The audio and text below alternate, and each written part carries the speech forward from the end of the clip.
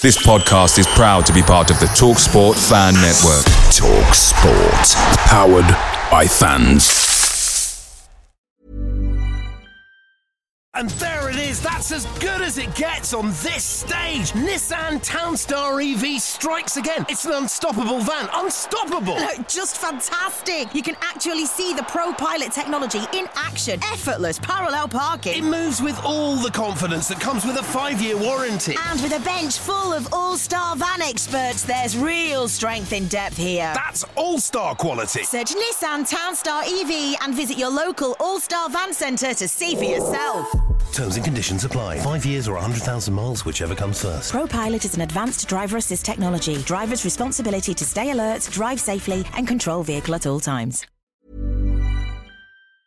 The TalkSport Fan Network is proudly supported by McDelivery, bringing you the food you love. McDelivery brings a top-tier lineup of food right to your door. No matter the result, you'll always be winning with McDelivery. Order now on the McDonald's app and you'll get rewards points delivered too. So that ordering today means some tasty rewards for tomorrow. Only via app at participating restaurants. 18 plus. Rewards registration required. Points only on menu items. Delivery fee and terms apply. See mcdonalds.com. When I saw the team sheet and saw David Silva wasn't playing, Aguero wasn't playing, when Sterling wasn't playing, I thought they must be worried about Aston Villa rather than Real Madrid. When I go home late at night, this is a song that I really like to sing right now, so I'll play it for you.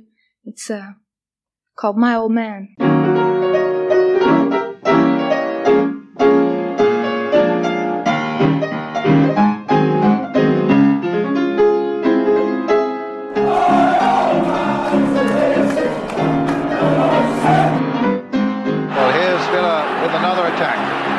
Milosevic. Oh, a terrific goal! A fantastic goal by Milosevic. Milosevic, they called him. Well, he didn't miss this one.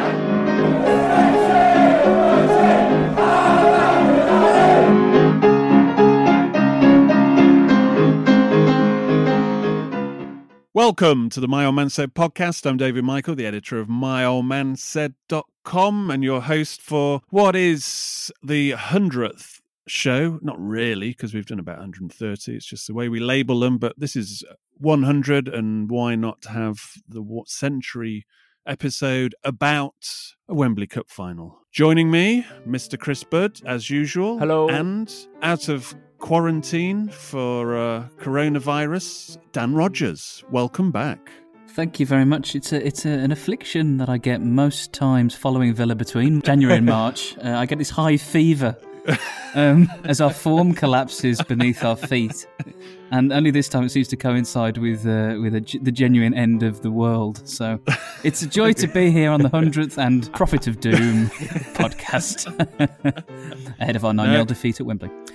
This podcast still marches on, although we'll see how bulletproof we are after the Wembley extravaganza. Listen, when archaeologists do dig up the world after and find us many millions of years, they'll find this podcast and it'll be next to a fossilised Villa dog and Balti pie, and they'll put two and two this primitive civilization. And some alien will go, God, well, they won't stop swearing. They won't stop swearing. Right, Spineless anyway. cunts. Oh dear. Coming up in this show, we will obviously focus on the incoming clash of the Titan and Aston Villa in the League Cup final. We will catch up on a few things about Wembley. I just happened to have a couple of hours ago just come back from a meeting with West Midlands Police and the Met. The Met Police were on a conference call where I found out the ins and outs of what is happening on the day. So we'll feed some of that to you. Also, we'll have a quick 3 points just to see what is happening in the coronavirus-infested European football world. And then we'll crack on. And the emphasis will be on how can we beat? Is it possible to beat Manchester City at Wembley? Anything is possible. And we will look for glimmers of hope, so at least we can turn up in London positive. Come on. And we're going to do it. We're going to do it. Where's our Fenton? Dig him out. Dig him up. Dig up the Fenton. Well, is he in the time capsule as well? Well, they might as well put him in. Just looking at what's happened since the last... We put out 2 shows, 99 and 99.5, which we covered off. Yeah, we kind of had a meltdown after Southampton, so kind of apologies. I mean, I'm sorry, but not that sorry. But Villa post the winter break. The only thing really that's happened is what I've just mentioned. Let's just talk about some of the issues. The Green, a fast beloved spot of grass in North London, where Aston Villa fans have congregated in the last couple of years for the playoff finals, will now be fenced off by Brent Council. I think apparently the fence is going to be about 6 foot. And there's no surprise, because last year I remember going into that game like a couple of days before, and it was like, will it be fenced off, won't it? And then at the last hour, they decided against that. And then Villa fans a minority smashed the Derby coach and just left it like a shithole. When they left, it was like the apocalypse had swept through. I remember going on the Brent Council website, and there was just all the residents putting up videos of just litter and shit everywhere. That was before we arrived, wasn't it? And then after we met Christian Purslow in a fan consultation group meeting after, like a week after the final, 2 weeks, and he read out the letter that they got from Brent Council saying how people had urinated in gardens, had been fights with residents, etc., etc. So it's hard to. I mean, I always fight the good fight. I mean, like for example, on the call to the Met Police, I said, have anybody made any moves from the Met Police to actually inform coach companies and also Manchester City? Maybe it's not a great idea to drive a coach through, a few thousand pissed up Villa fans, because that coach went the wrong way last time and the stewards directed them the wrong way. And obviously you don't excuse some mindless idiots for breaking in the windows of the coach. But if you prevent something happening, it tends not to happen. At source. Absolutely. Right. So the Green's going to be fenced off. So where do you go? Well, Box Park, apparently the guaranteed tickets. I mentioned this to the Mets, that Box Park had been charging £10, and they almost coughed out their tea or whatever they were drinking. They were quite surprised that Box Park were charging an entry fee there. But those guaranteed tickets to guarantee to get you in, I don't know how much they're going to count for anything. I think there's going to be problems with that come Sunday. I like the idea of the Box Park, that it was free, you get in, and it's they're actually delivering something good. Mm-hmm, but now when you're putting on a tent, it's like, you cheeky fuckers. I think they know that it's been discovered, don't they? Last year it was undiscovered, and people thought, go to the Green, or the Green Man. Now everyone's like, hang on a sec, Box Park's right by the ground. There's really good food, and there's facilities, and it's good crack. It's a no-brainer. We know we can make some money here. Yeah. Extra money, should I say. The thing is, when you close down the Green, because that's one thing I liked about the Green is, it cuts out, these £6 beers and entrance fees to get into places and queues at bars and all that kind of stuff. Because, the Green Man was the place to be 2015, but then, you were standing around for 45 minutes just to get a bloody beer. So the Green, suddenly it's a bit more democratic. You can go to Lidl, get a wheelbarrow, fill it with beers and take it up to the Green. By the way, it's actually illegal to drink around Wembley under Brent Council rules, but that's kind of something impossible to enforce. Something the police kind of turned a blind eye to on the actual day because, as Dan says, it's impossible to enforce. So where do you go now? I think people are making plans for another patch of grass somewhere about 12 minutes away. There's a significant amount of pubs and bars around there, and I think that people will just congregate, won't they? The herd will move where. Yeah, because the fan zone there, it's fair enough, but it's kind of empty because, it's free to get in, but you're not allowed to take your own drinks in, and then suddenly, you're having to pay top dollar for, and it's a bit sanitized. But anyway, that's the situation there. Also, the Villa fans who have bought tickets, went to West Ham or got a reference somehow at Manchester City and then bought tickets, are starting to have them cancelled. Manchester City have contacted Villa and they've essentially cross-referencing names. And if they're popping up on the Villa database, then you're getting a call saying, sorry, but your ticket's cancelled. The Stasi is alive and well. Yeah, well, if I was doing that, I would use somebody that I knew's address outside of Birmingham, A. And an alias. B, I wouldn't be putting the fact that I'm at Manchester City on social media, which, if you're doing covert, do covert. Don't publicise it just to get some likes. Especially when every, Twitter viral football page is going to retweet that sort of shit. Exactly, yeah. But they're doing it for the likes and the acclaim. But it's very short. It's very short-lived when you suddenly lost that money because it's been cancelled. Yeah. I think there was 50 known people, but I think even Villa have had issues, internal discipline, because staff have sold tickets on. So it is taken seriously that if it's not in your name and you pass it on, then they're at liberty to clamp down on that. Yes, I've seen a couple of tickets that are circulating with not the original owner's name on it, should we say? Yeah, and there's £40 tickets in the top tier being sold for £300 as well. The usual shenanigans. If anyone does want to make me an offer, I mean, I'm still... Well, somebody was joking when I tweeted about Box Park's guaranteed tickets, the £10 ones being sold out now. Somebody was saying 2 Box Park tickets for £300. Right, anyway, we'll get into the actual what's going to happen on the pitch in a second. First of all, 3 quick points, since we didn't have any in the last episode. Number 1, the Germans are very much into protesting in, let's say, a more unified and forceful manner than perhaps Premier League fans or English fans, who find it very hard to congregate and stand in union outside of, let's say, the Liverpool area. There was a protest about Monday Night Football, Eintracht Frankfurt in the Bundesliga. I think it's the one whole section behind the goal. They'd lay a flag out, didn't they? Stadium, when they played Union Berlin, basically left it empty with just a banner which said, I think it said Montag, and then just a cross through it. Yeah, correct. Which would never really happen in England because...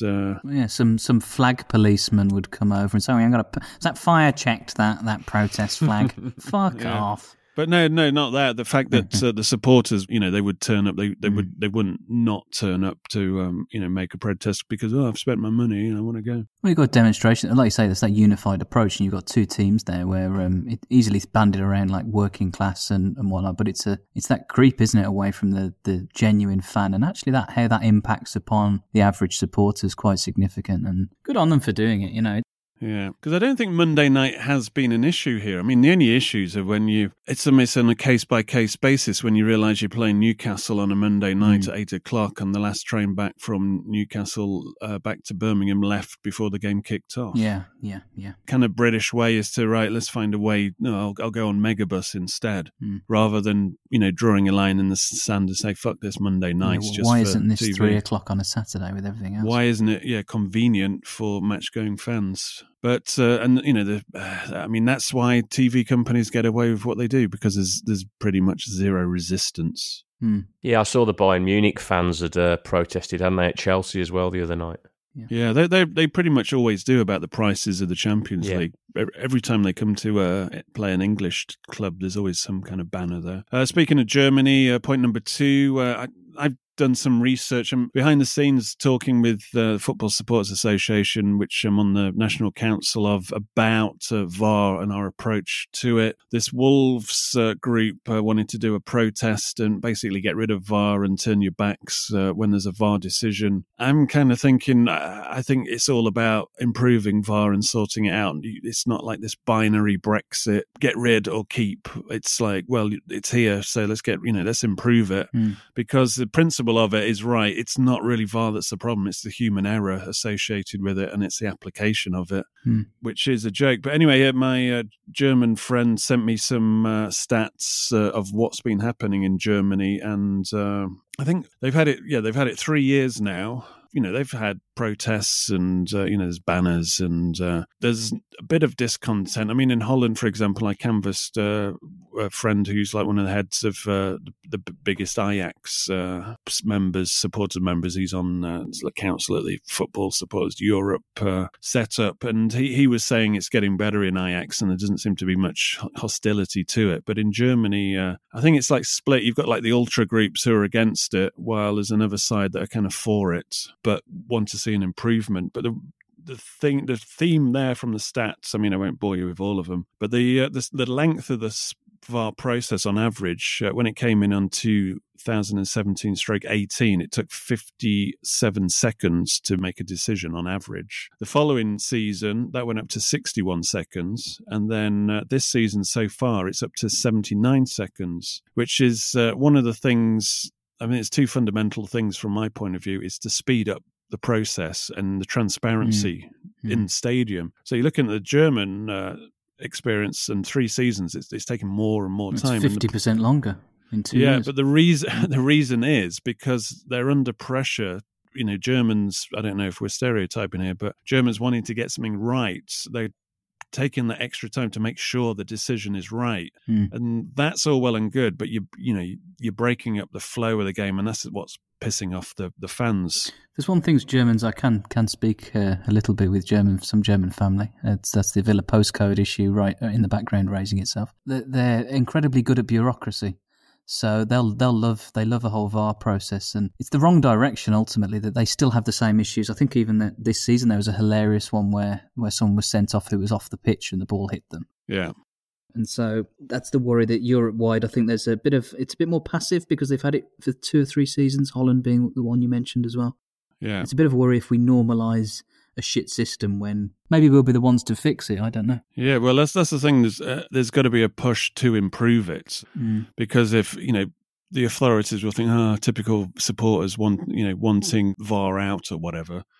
When if you actually push for best practice, like for example, there's a couple of things that the Germans are focusing on in a progressive manner, and that's talking about the transparency in the stadia. Yeah. But also they're mulling over the idea of having like NFL-style mic'd-up referees, so the referee actually explains what's happening over the tannoy. And I think the Premier League, for example, are fearful for that for some reason. I think it's because of we don't want to take too long on VAR, I suppose, but I think it's the you've got this stubbornness from the head of the referees, it's Riley, isn't it? Still, and I think that what you've got is that at the moment there's been a number of examples where the referee hasn't been clear on why the decision was arrived at. Exactly. And I think that until they square off who's the final decision maker, and a lot of this relates to getting a referee in front of a pitch side screen quickly. I don't know why that's such a massive leap, because it doesn't then absolve the referee of responsibility to stand behind a decision he could likely disagree with or not understand.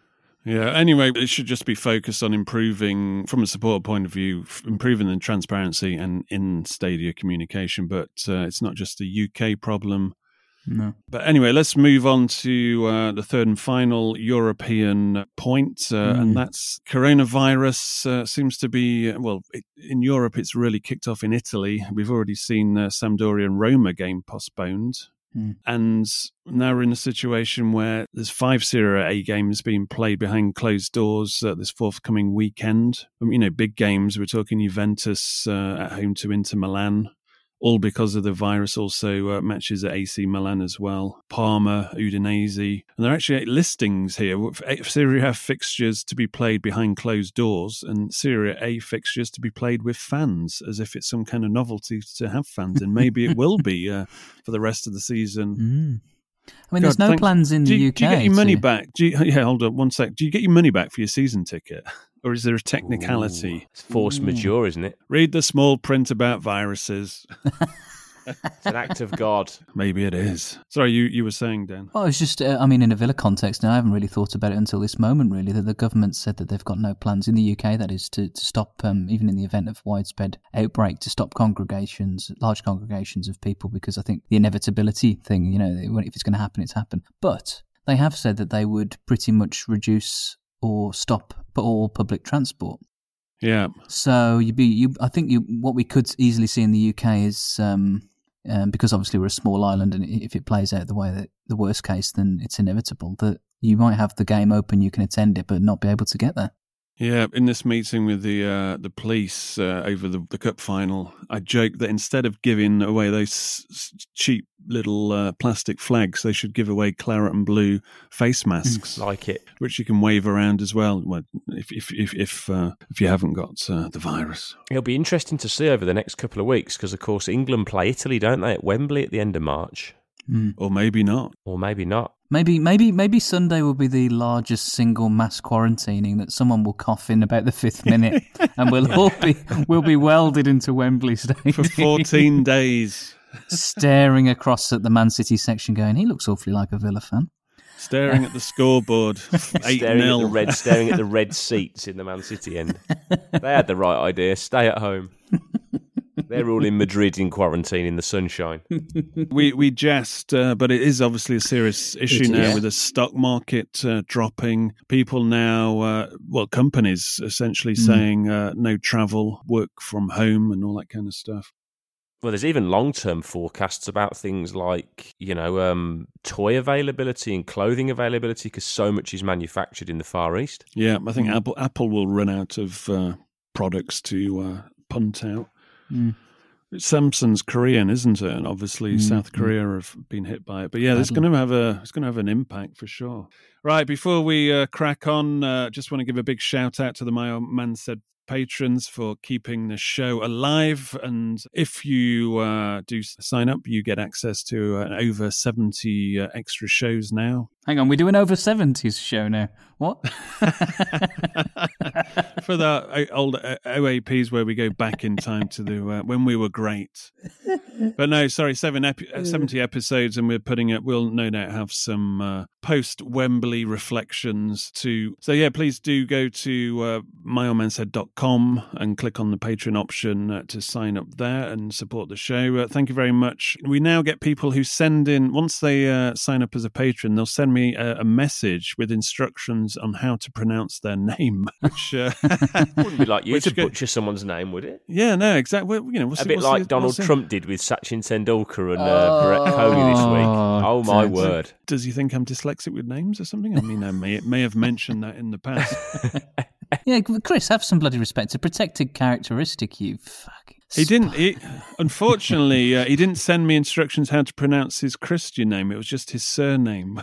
Oh, I think it's Eric, and he says just info for my surname. It is Monthacors, said with the same rhyme and beat as intercourse in English.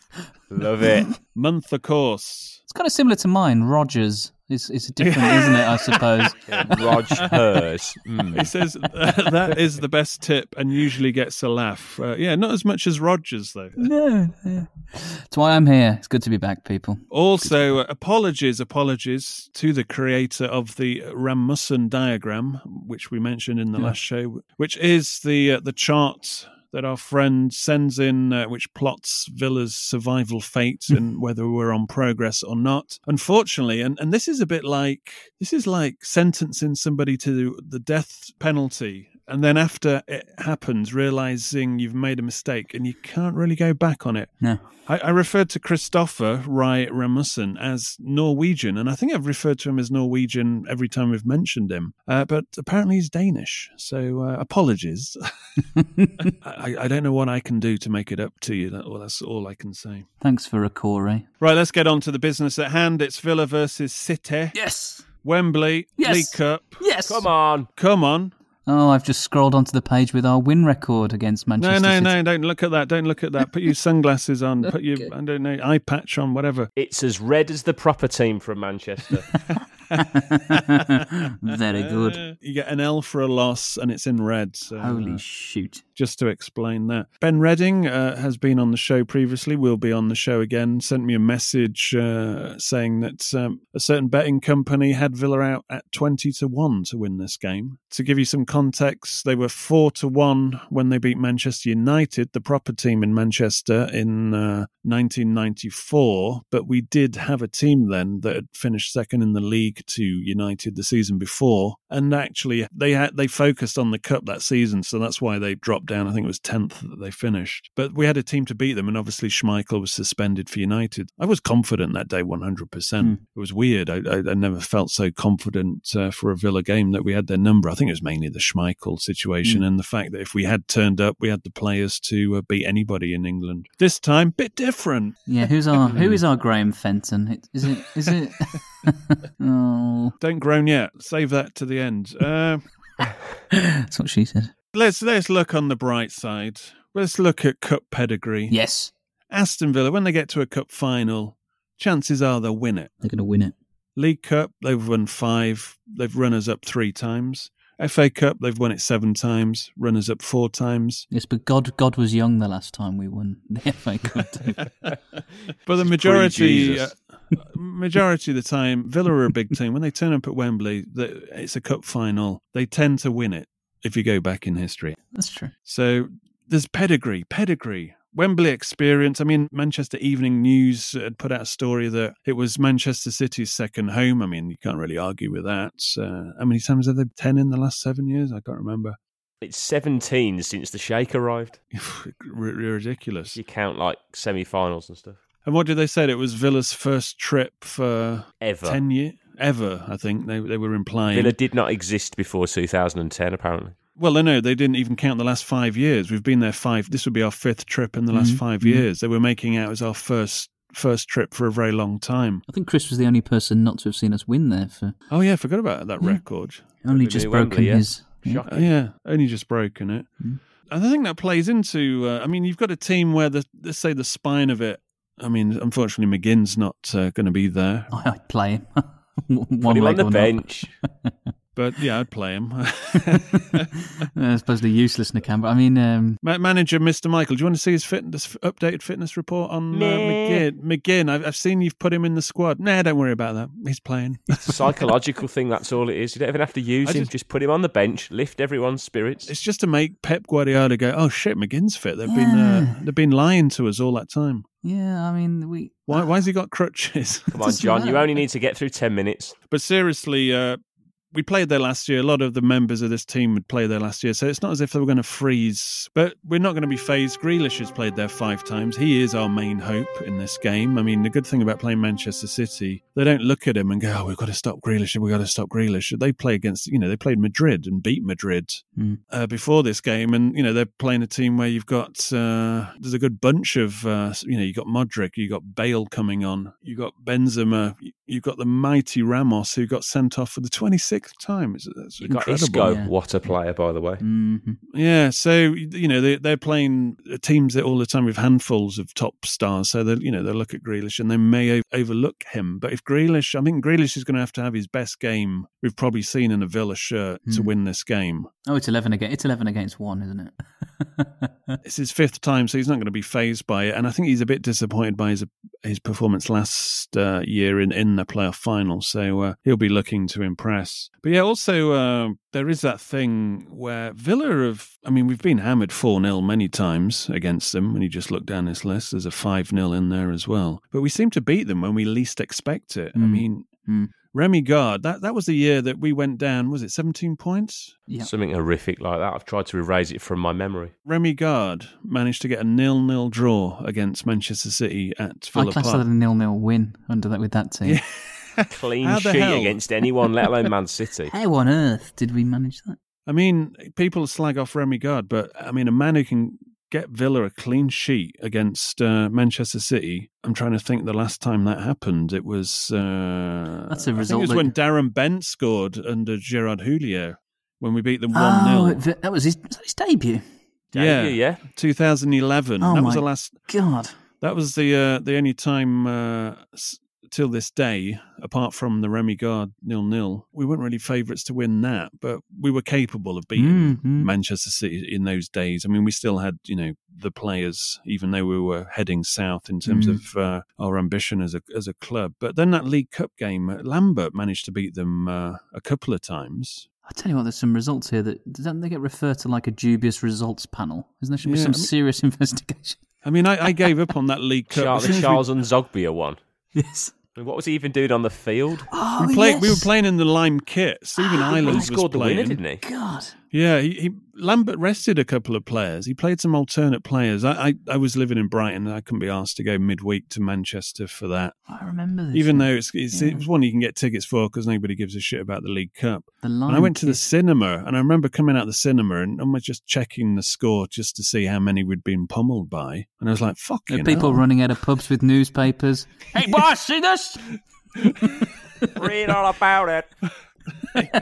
Villa 4, Manchester City 2. Women and children screaming. So that was a miracle result. And then the result I remember from 2013 is because I was so fucked off with Villa at the time, and I looked at the odds, and there were pretty good never odds. Change. Yeah, and I put 60 quid on Manchester City to win. And somehow Andy Weimann decided, today is my day. Just another one of those days where Joe Hart went walkabout. That's such an iconic photo in front of the whole team. It was like he was celebrating just to you. Yeah, if I didn't lose that money, I'd probably have that print on my living room wall in a big gold frame, but I Wasn't can't. that a rare day where Bacuna whipped a free kick in? Wasn't it him who scored a worldie that day? Yeah. But of course, now he just spends his time having punch-ups at Cardiff on the field. Champions League player that year. So what we're saying is that what the conclusion of this is... we can do it. We should pick our worst team. We can beat them when sometimes we don't even think we've got a chance, and we made changes as well in the League Cup game. So Smith's talking about some of the players have talked themselves out of playing in the final. So we might turn up there, look at that squad and go, well, yeah, we're going to get fucked here. But some people might have a point to prove, and miracles do happen. And Manchester City players may have been masturbating every night since they're winning Madrid, celebrating that. So they might not have any spunk left in them, so to speak. Enjoying their double denim travel outfits. Exactly. Right, let's get into, we're goofing around here looking at extravagant stats, but how do you approach this game as a Villa boss? I mean, I think you've got to sit down and think, how are we going to beat these fuckers, and try to come up with a plan, as Ron Atkinson did back in 94. So how do you go and set out aggressive to try to win this game? Aggressive as possible. Get out way? Get in their face, go and try and get an early knockout blow. What, in the tunnel? Take them out. Explain, what do you mean by aggressive? Yeah. I think if you get the ball, you be proactive. You don't try and play out from the back. You try and get the ball in their third as quickly as you can. I'm not talking about route one. I'm talking about Liverpool style, direct. You look at all the teams that have beaten them this season, Man United, Wolves twice, Norwich. They all turned Man City round, played them on the break. I mean, admittedly, Wolves have got the devastating pace of Traore, who just destroyed them. We've got the devastating pace of Trezeguet. Yeah, but if you put the ball in behind their fullbacks and stretch them, we just have to be brave. You know, if we're going to get the ball into the likes of Samatta or Davis or whoever's going to lead the line, the likes of Grealish, we need, whether it's going to be Hourihane or Luiz or Trezeguet, El Ghazi, whoever's going to be the forward line or the wing backs, people are going to need to bomb on, because I think that the back, City are there for the taking. If you sit back, you're just asking to be ripped to pieces. That was our mistake at Villa Park with Drinkwater on this debut. Yeah, we were passive, weren't we? We were so deep. Yeah, because they're going to pick you apart anyway. And I think in the first 5 or 10 minutes, if the ball's there to be won, take the ball and take a fucking lot of the man as well. And make sure when they go in at half-time, they are black and blue and they know they're in a game. Smash one of them in the first 10 minutes if you have to. If someone has to take a yellow card, so be it. But let them know that this time round, we're not going to sit back and be passive. Because I think, actually, if a Villa player smashes one of them, the whole crowd and that Villa end will explode into life. I would make a point before the game. If I would play some mind games, I would say we're going to go and get stuck in here. Make out that they may lose a few players or get kicked a bit. Just come out and publicly say, Man City, when they come off that field, they will know they've been in a game. Because then the fans know straight away they're going to get stuck in. In the first 20 minutes, make them think, I don't actually fancy this because I want to play in Europe. I want to win the Champions So what you're League. suggesting is the first 15 minutes we give Neil Taylor a free roaming tackling role. No, actually, what we're going to do is we're going to de-ice Alan Hutton out of the cryogenic freezer and let him go all Saido Berahino on them. Yes, that could be done. Well, I'm looking at what we've got in terms of pace and some, directness to actually, if we get it up there a bit more direct and put them under, who have we got? I mean, I think we've got a press. Yeah. Liverpool had success. Liverpool played on the counter against them in their games where they've had success, but also they pressed fast up front, and we need to get that press back. Yeah, our early season success was based on that, wasn't it? Well, we didn't have a lot of points, but our competitive edge that seems to have completely dissipated. The Champions League game at Madrid, Madrid's opener, they got beat 2-1, but their opener came from Manchester City's mistake in playing. I joked to the person I was watching it with, this is like watching Villa, because they were trying to play it out the back, fucked it up, Madrid pounced on it, and, in it went. So they aren't, they're not the finished article by any means. If you can press them and force them in, and if Samatta can get about, then, Grealish, if he's got the ball, somebody needs to be with him. He's got to have options. He can't just be running with four into traffic every time. We've got to support Grealish to actually help utilise what he can do. And there it is, that's as good as it gets on this stage. Nissan Townstar EV strikes again. It's an unstoppable van, unstoppable. Just fantastic. You can actually see the ProPilot technology in action. Effortless parallel parking. It moves with all the confidence that comes with a 5-year warranty. And with a bench full of all-star van experts, there's real strength in depth here. That's all-star quality. Search Nissan Townstar EV and visit your local all-star van centre to see for yourself. Terms and conditions apply. 5 years or 100,000 miles, whichever comes first. ProPilot is an advanced driver assist technology. Driver's responsibility to stay alert, drive safely, and control vehicle at all times. Ever catch yourself eating the same flavorless dinner 3 days in a row? Dreaming of something better? Well, HelloFresh is your guilt-free dream come true, baby. It's me, Keke Palmer. Let's wake up those taste buds with hot, juicy pecan-crusted chicken or garlic butter shrimp scampi. Hello Fresh. Stop dreaming of all the delicious possibilities and dig in at HelloFresh.com. Let's get this dinner party started.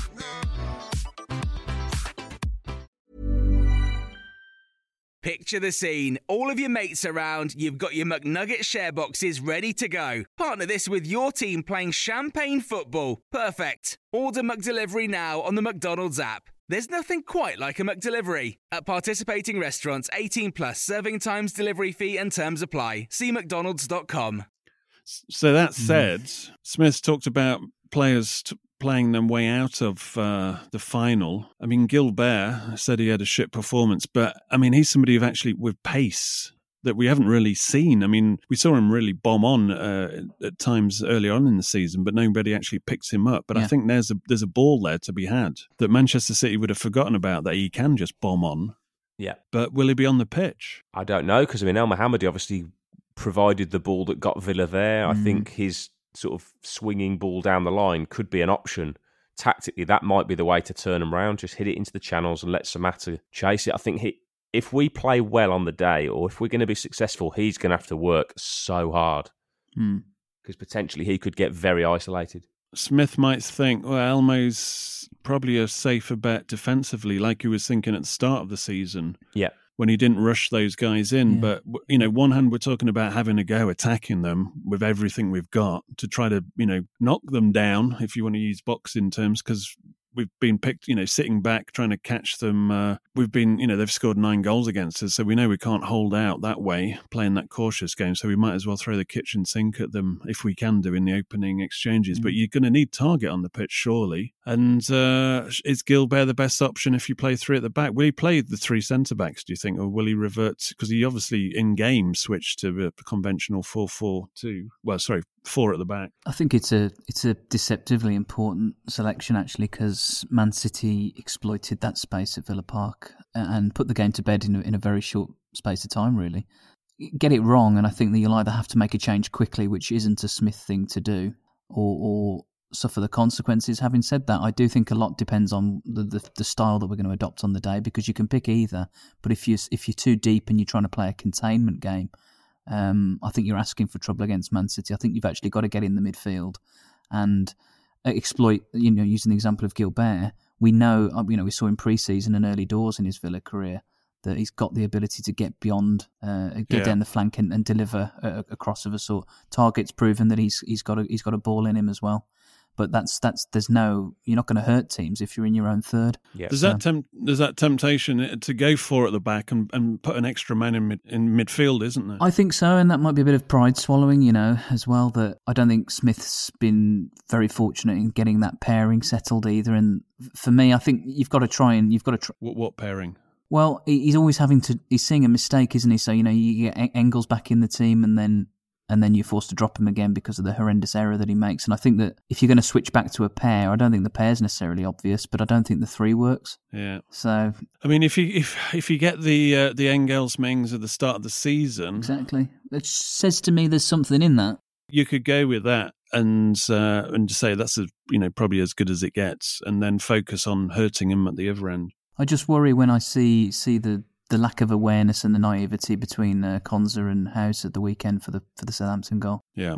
Yeah, no, I just don't know whether... I think Engels' mistake was a dreadful error, It wasn't It wasn't positional, was it? It was just it's one of those things that happens, and it can happen to anyone. Shouldn't happen at at the level that Engels is playing at and the standard he should be. But for me, it was the. I saw that. You watch that Southampton goal back, you think, that was a bit of a Clark and Baker moment for me. When you look at House, you look at Konza, you're thinking, well, they're kind of doing that regularly. Mm-hmm. They're not marking the runners, they're not picking up men. And so that is, I'm thinking, well, I'd probably go with Engels and Mings and then use that extra man in midfield somehow. I would. I think the huge loss, the huge gaping hole in the midfield is obviously McGinn. That you then as we were trying to do in the early middle part of the season, was to complement a player like him. The Nakamba Luiz thing is either you start to think, oh yeah, that looks quite interesting, or it's an absolute shitstorm for us. You need weapons against Manchester City because you're not going to get many chances. You're not going to get many chances. So you need people who and McGinn is one of our, let's say, a proper finisher. If he gets a chance, he can score wonder goals. Trezeguet, I don't think is that man. No. El Ghazi, he's a 50-50 type player. You've only got like your Grealish. I think Samatta's a finisher, but obviously unproven in a Villa shirt. So we are. I mean, Horahan, we know he can score, but will he be on the pitch? And is he going to be up to doing the work of actually trying to stop Manchester City? I mean, he had a mare, didn't he, at Villa Park? He did. Yeah. He did, and that's why I think the style's so important. That if you put a Horahan into the mix there, you've got to be playing as far up the pitch as possible to take advantage of the fact that he's got a finish in him or the set pieces. There's absolutely no point doing what we saw at Villa Park where you're inviting people to run past him. He's too light. Yeah, Drinkwater's obviously not playing because of being cup-tied. So, I mean, how do you factor in the extra midfield? I mean, somebody even say put Konza in there, shielding two centre-backs. I personally would actually go very similar to how Ron Atkinson played it in 94. I would go with probably more like a back four, but essentially it's kind of the back three we currently play, and you almost have to say Samatta and Jack, go and hurt them, one midfielder go, and then you are going to have to sacrifice Trezeguet or El Ghazi and play the extra man in the middle of the park, and you're going to probably play Lansbury. Well, you're going to play Horahan. Lansbury is Horahan, the Fenton. Marvellous and Louise. You have been chosen, Henry Lansbury. You will be the Graham Fenton of this League Cup final. Yeah, and essentially you give your wing backs. Chris isn't convinced on that, I don't think, Dave. He's not. He's ignoring me, isn't not he? Even. Yeah. I was in mid-point. I was in full flow then. Oh, sorry. I was in the middle of my tactical masterclass. You've ruined it now. Sorry, carry on with the masterclass. Sorry, take us back to 1994. We're gonna get a comedian on the bus. No, essentially, if you give your fullbacks a license to get up the field, which they can do, and bomb on a bit, and you flood the midfield. So it becomes like a 3-5-2, but with one of your five in the middle sits, and one of them's like a diamond. So Jack's at the top of that, and then probably Nakamba's at the bottom. So you always have, at any one time, at least five men behind the ball. But you need pace, a bit of bravery, and you're going to need two or three players with a fucking engine on them, because your two fullbacks are going to have to bomb on. Otherwise, Grealish and Samatta are going to get very isolated very quickly. Because, I mean, you could go the old 4... It's essentially a 4-5-1, but... Yeah, I was about to say that. And you give Grealish the free role up front to trying to get as close to Samatta as he can. Yeah, that was going to be, I suppose, my view, really. Because I think, just to round off, my I don't know what you call it. My one hope is that I'm not massively impressed with them at the back, and I think it's a missed opportunity if we don't test them. Agreed. If we go there and we go there in ultra negative or containment mode, I don't think necessarily we could get embarrassed, but I don't think we stand a prayer in seeing out 90 minutes and trying to nick one. I don't think you beat Man City like that. I think you try and get at them in the first 30 minutes and unsettle their style of play. Try and score, but give them something to think about. In recent weeks, we haven't done that for teams. Like the Southampton game was case in point. Yeah. Very different opposition. If you give teams nothing to think about, they'll just come in waves at you. Yeah. Because look at how we performed against Liverpool at Villa Park. Look how we performed large swab of the game against Spurs. How we Arsenal, how Spurs we on took the on first Arsenal. day of the season. The first, both Spurs games. I mean, I suppose. So that's what gives you hope. If we can hit those levels, then we can stay in the game. Then it's a matter of cutting out stupid mistakes, which we've been prone to the whole fucking season. Mm-hmm. So if those two factors click in, then we've actually got a game that we can actually be at Wembley and watch and think, well, at least we're here competing. Exactly, I was about to say, be competitive and keep yourself in with a chance that, even if you do go a goal behind, if your game plan is sound and if the way, and you give yourself those opportunities. The thing that came to mind as you were talking particularly about the Spurs game was a game we absolutely had the chances or were in the right positions to create a chance where we could have won the football match. And that would be I don't know how I'd feel if I walked away from Wembley thinking, well, hang on, if, I don't know, if Trezeguet had squared to Luiz, that sort of type of miss that we saw against Spurs in front of the whole 10, that you think, a cup final is a beautiful thing in the sense that it's 90 minutes, hopefully, and that you can, but, you might as well absolutely kitchen sink it, especially if you can get into the early middle part of the second half. It's shit or bust, isn't it? Yeah, they've got to compete, which they didn't do against Southampton. And that's, going back to 94, they were flaking around in the league up to that game because all the players were really focused on that final because the League Cup then had a bit more of a, shine to it. I was just thinking, I was going back to, we're talking about players with, finishing touches that can actually hurt them. I would say Luiz and his shot. If you've got Samatta up front, if you've got Grealish roaming around him in a kind of a free roll, and if Grealish does go out to the left, if Luiz can fill in the gap behind, and if the ball's pulled back and he's around the edge of the box, then there's scope there for one of his exorcits. It's fair to say that a few of our, especially the central midfield options, are great if we've got the ball, but the doubts about Luiz, Hourihane, sometimes Nakamba has been without the ball, and let's be pretty frank, 99 times out of 100, Man City are going to have more on the ball. I think this season they've only surrendered possession once in a game, and that was at Molineux. Wolves had 62% of the ball. Which is crazy. Every other team that's beaten them has soaked up and hit them. Wolves was like a bit of a freak day. I don't know if Man City were bad that day, Wolves were great, or a bit of both. But generally, Man City, even when they play badly, they will monopolise possession. So you've got to be really efficient with when you get the ball. And when you get the chance, you're going to have to take it. And you have to be efficient with how where Villa choose to press. This Smith thing of earlier in the year of, we want to get on a high press. That's fine, but you have to pick your moment. Otherwise, you're going to be knackered by half time if you're trying to press them, in their own fullback positions. You've got to know, okay, now we can go. We've but got know to be full well that purposeful, if they get past your press, especially if they get past Villa's press with the likes of Luiz, Nakamba, Hourihane, who are not good on the half turn, once they're past you, they're gone. Yeah, that's what we saw at Villa Park, wasn't it? Once they got, and because we played so deep at Villa Park, we try and play our way out. We'd get caught in and around the box, and you're just gifting them. And when you've got players like De Bruyne and Luiz, they can just pick a pass. City kept Aguero and Sterling on the bench at the Bernabeu. You would think Sterling would play. He might come in for a De Bruyne, I don't know. Yeah, when I saw that, I thought, but Aguero's starting in the final, and Sterling is too. Yeah. They're going to just go for they're just going to go for a swift annihilation, aren't they? Execution, exactly. So be it, but you know what? Sterling's one of those players I said right at the top of the show. Get into him early. Yeah. Go through the back of him and be smart. Villa did it a few times recently. They started doing it in the Leicester Cup game, in the second semi-final especially. If you have to foul them in the centre circle. Yeah, it started to wind them up, didn't it, a little bit? Yeah. Start to wind them up, break the game up. Villa can't let it be an open game. If it's an open game and it's moving at pace, it's not going to suit us. It's because the more we have to chase the ball, we're going to get knackered. That's when the mistakes happen. If we can just niggle at them, if you've after sort of 35, 40 minutes, if you've got Guardiola in the ear of the fourth official and the referee losing his marbles, you've done something right. That's what I want to see. I want to see Guardiola losing his shit.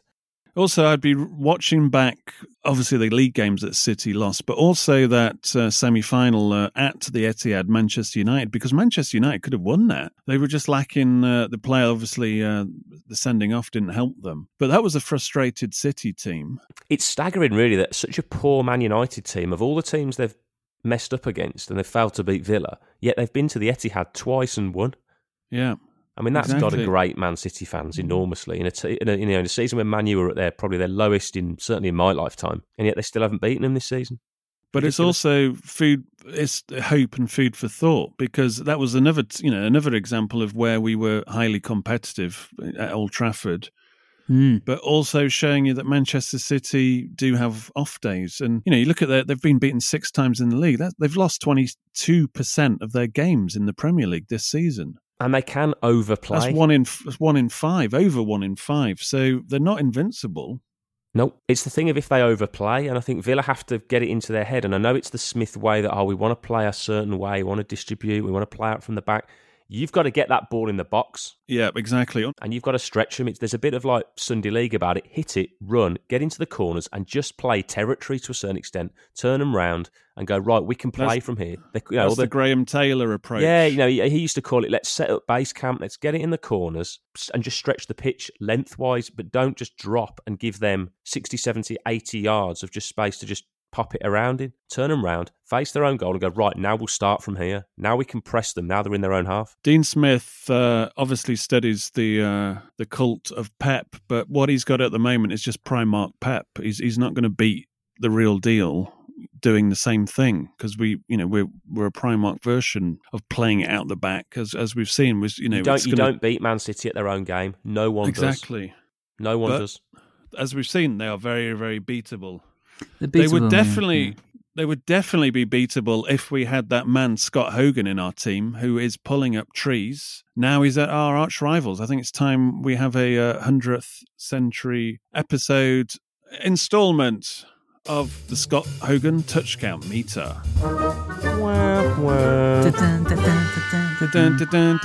So you were stripped of your title. The governing body had to strip Dan Rodgers of his title. I just requested to be stripped.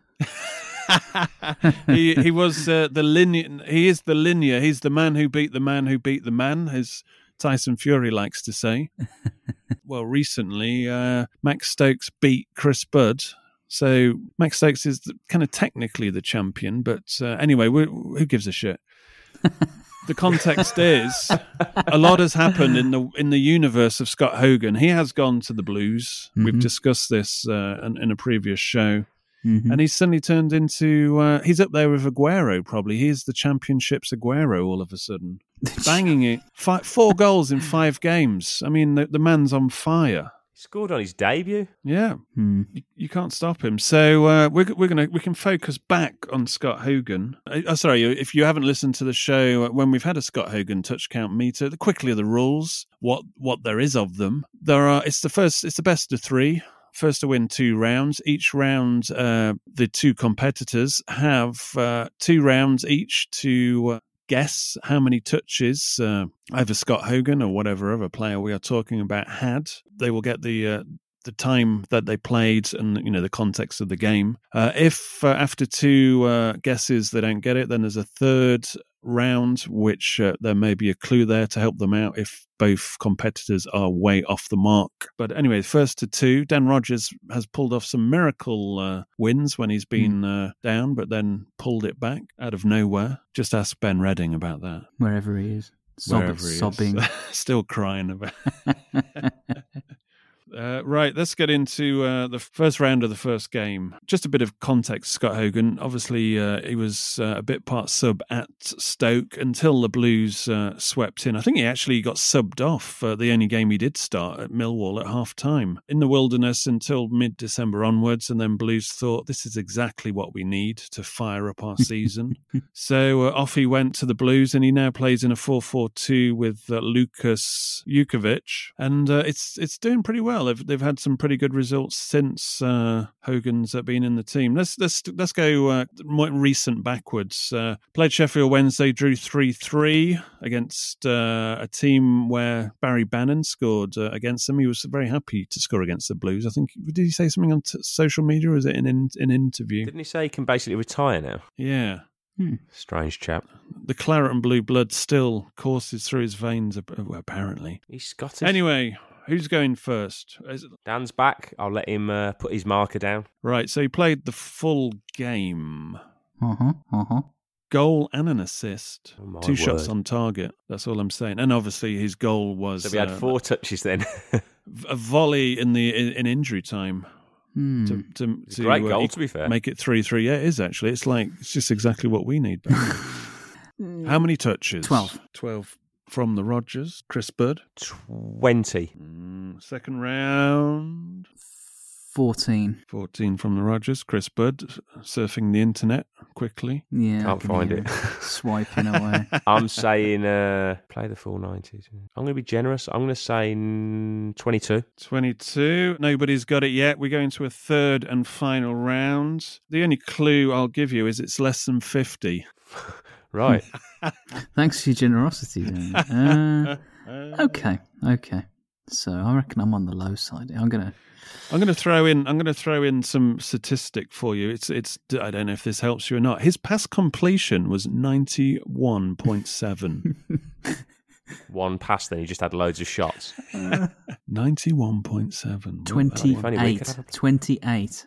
28. Final go from the Rodgers. Now we're going to Mr. Budd. 30. Ooh, trying to fence it in. First round goes to Mr. Budd. Oh, come on, back in the game. 24 touches. What on earth is he doing, this Scott Hogan guy? This is like he's at least doubling. This is ruining the game. This is far too many touches. Was he doing kick-ups before the game or something like that? I feel concerned that the boundaries of this is a... just another statistic that I picked up. This is kind of a hollow victory, to be honest. While I was compiling these stats, I also picked up that Gary Gardner had, and I think it's a shame that I'm doing it in reverse, but we're going to see how Gary Gardner has actually got better because, but he's still bad. 47 touches from Gary Gardner playing centre mid, 72.7% pass completion, which isn't great, put it that way. Yeah, but we'll Blues see. Don't play passing football, do they? I'll give you an update on his completion rates as we go into the next game. So previously they played Brentford. 1-1 draw. Now, there's a little bit of information I want to slide in here on the sly. Dean Smith, bit of criticism of Dean Smith floating around, obviously because of our precarious situation. Bit of a statistic for you. Yeah. Brentford, before Dean Smith came along, finished 5th, got in the playoffs. Dean Smith comes along 8th, 9th, 12th, whatever, 10th, whatever. Brentford now, back in 5th, in the playoff spots. Should we read anything into this? Just putting it out there. Make of it what you will. Anyway, Scott Hogan, Chris go first, 1-0 up. Played 74 minutes before being pulled off. How many touches in 74 minutes? It's getting plenty of game time. 19. 19 from the Bud. 70 minutes. I'm going to go 16. 16 from Mr. Rodgers. Goes into playing again. Brentford. Away or home? At home. Oh, okay. What did I say first? 19. 21. I'll be generous. I think this is the only game he hasn't scored in. Sorry, what was that? 21. 21. What did I say first, go? 16. I'm going to go 19. You can't have that. Mr. Budd already has 18. That. 18 from the Rodgers. We go into a final round. As I said, he didn't score in the game. I'm going to say, again, another useless clue. It was lower than 30. 22. 22 from the Bird. I think I'm being really generous here. Can Dan Rodgers put this one away? 27. Oof, 27. Obviously read into my clue a bit too much, maybe, but doesn't matter because he still won. It was 17. Either side. That was a close one for and once. 18. He was peppering the target. We were, man. Oh, yeah. That's more like the Scott Hogan we've come to know and love. 1-1. We go into the decider. On that little sidetrack, Gary Gardner, 57 touches, 60% completion rate. That is terrible. Awful. That's stinking the place out. So, just to give listeners a bit of context, normally Villa players are around, even if they're having a shocker, you're around low 80s, aren't you? Even Isaiah Osborne sat somewhere there going, fucking hell. And it's also proof you can't play football with hooves. And it's truth. If your game's not going very well, don't get your brother Craig to coach you. Oh, crikey. Play a coach Craig Gardner. There's 3 games. Shall I bunch these together? Yeah, it'd be fun. Do it. So here's what we've got. We have got full 90 minutes against Barnsley. Mm-hmm. He had 3 shots, 2 on target, and a goal. Now, in that game against Barnsley, Gary Gardner, I'll get this out of the way now, 49 touches... Pass completion, 48.6%. Wow. Incredible. And do you think there were people at Villa who were... He's the next Steven Gerrard. He's absolute muck. We'll look forward to playing against him next year then. Jesus. How can you have 48.6% pass completion and you're meant to be their main man midfielder, or one of them? And less than 1 in 2 passes, he found a blue shirt. Right. So Hogan played the whole game against Barnsley, 3 shots, 2 on target and a goal. Against Bristol City, 2 shots on target and a goal, and that was another 90 minutes, I think. And against Nottingham Forest, where they won, I think it was 2-1, also scored in that. 83 minutes. I can hear tapping a keyboard, Dan Rogers. Do you know what? It's not. It's me. It's my Bic pen. I'm actually writing it down. I'm taking this serious on my return.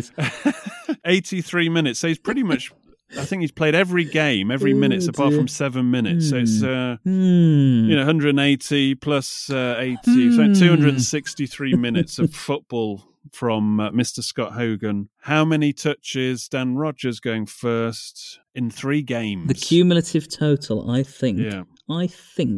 3 games, and he scored 3 goals. I'm going to go with 60. 60 from Mr. Dan Rogers. Chris Bird, brain just going into overdrive now. 78. 78. Chris sees the new revamped Hogan.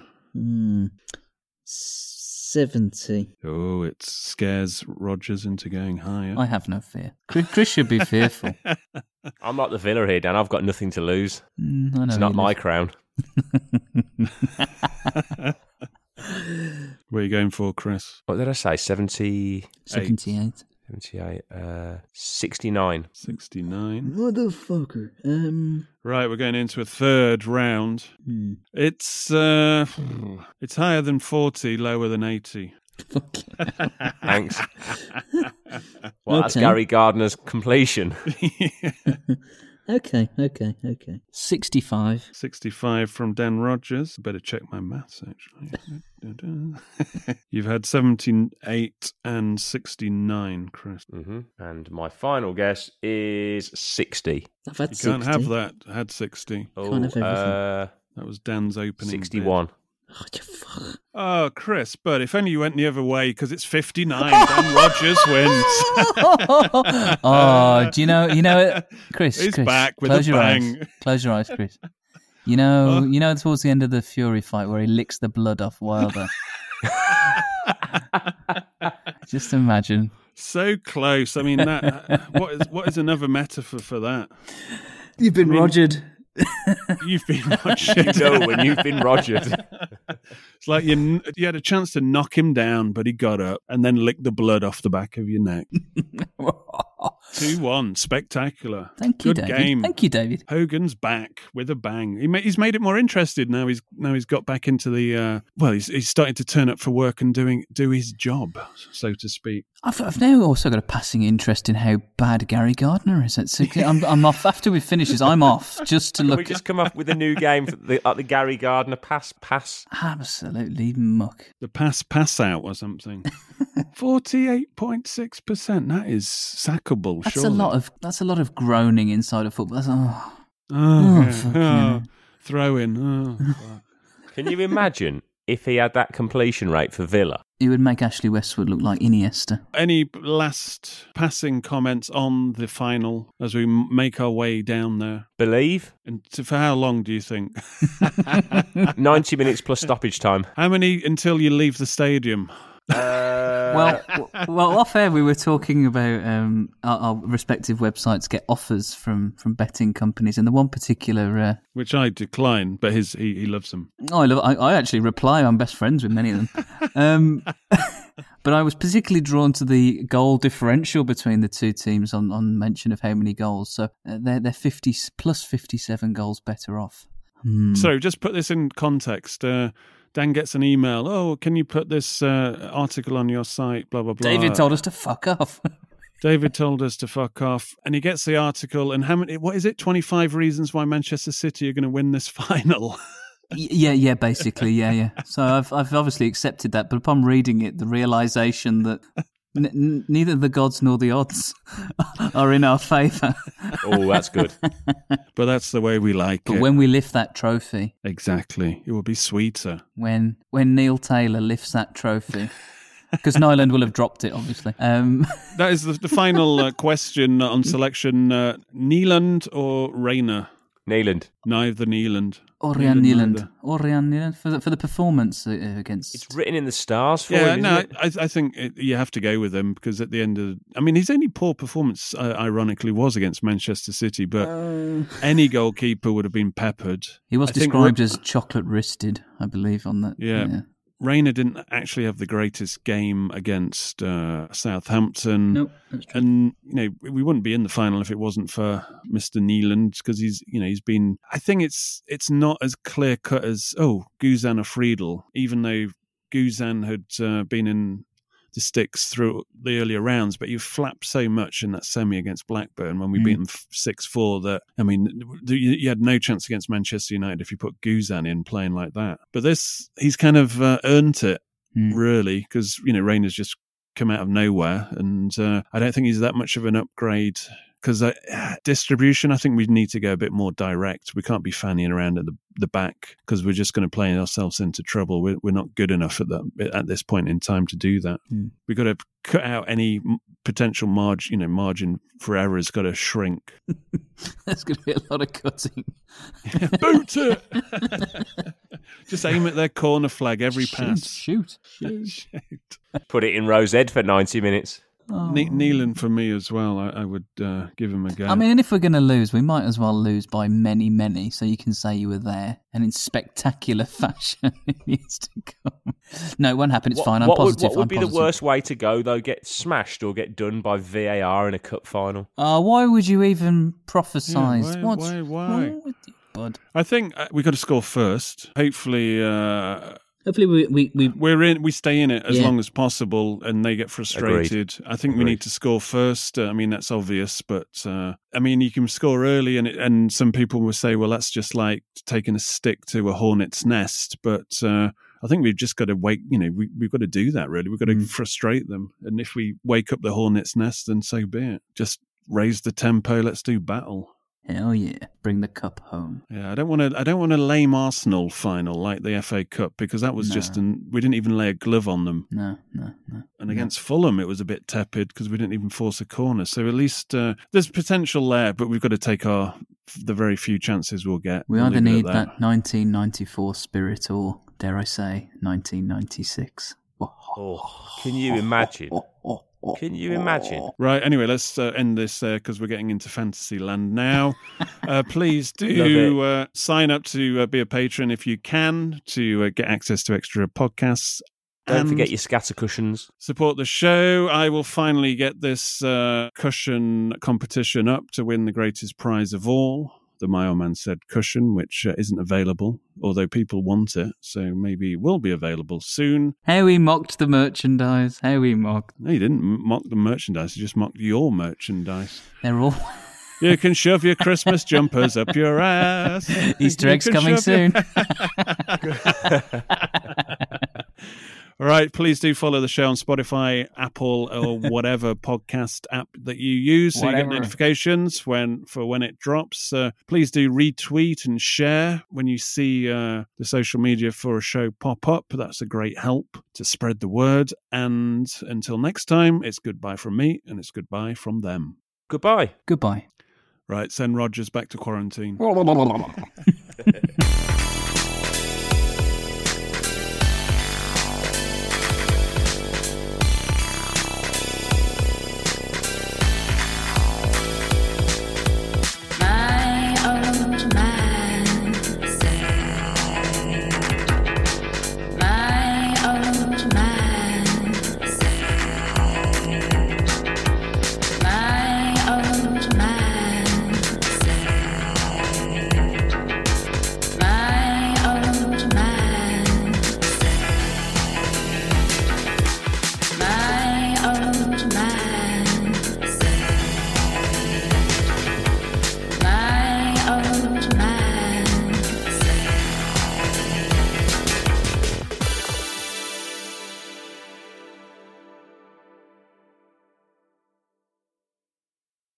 Away days are great, but there's nothing quite like playing at home. The same goes for McDonald's. Maximise your home ground advantage with McDelivery. Order now on the McDonald's app. At participating restaurants, 18 plus, serving times, delivery fee and terms apply. See mcdonalds.com. And there it is, that's as good as it gets on this stage. Nissan Townstar EV strikes again. It's an unstoppable van, unstoppable. Just fantastic. You can actually see the ProPilot technology in action. Effortless parallel parking. It moves with all the confidence that comes with a 5-year warranty. And with a bench full of all-star van experts, there's real strength in depth here. That's all-star quality. Search Nissan Townstar EV and visit your local all-star van centre to see for yourself. Terms and conditions apply. 5 years or 100,000 miles, whichever comes first. ProPilot is an advanced driver assist technology. Driver's responsibility to stay alert, drive safely, and control vehicle at all times. This podcast is proud to be part of the TalkSport Fan Network. TalkSport. Powered by fans.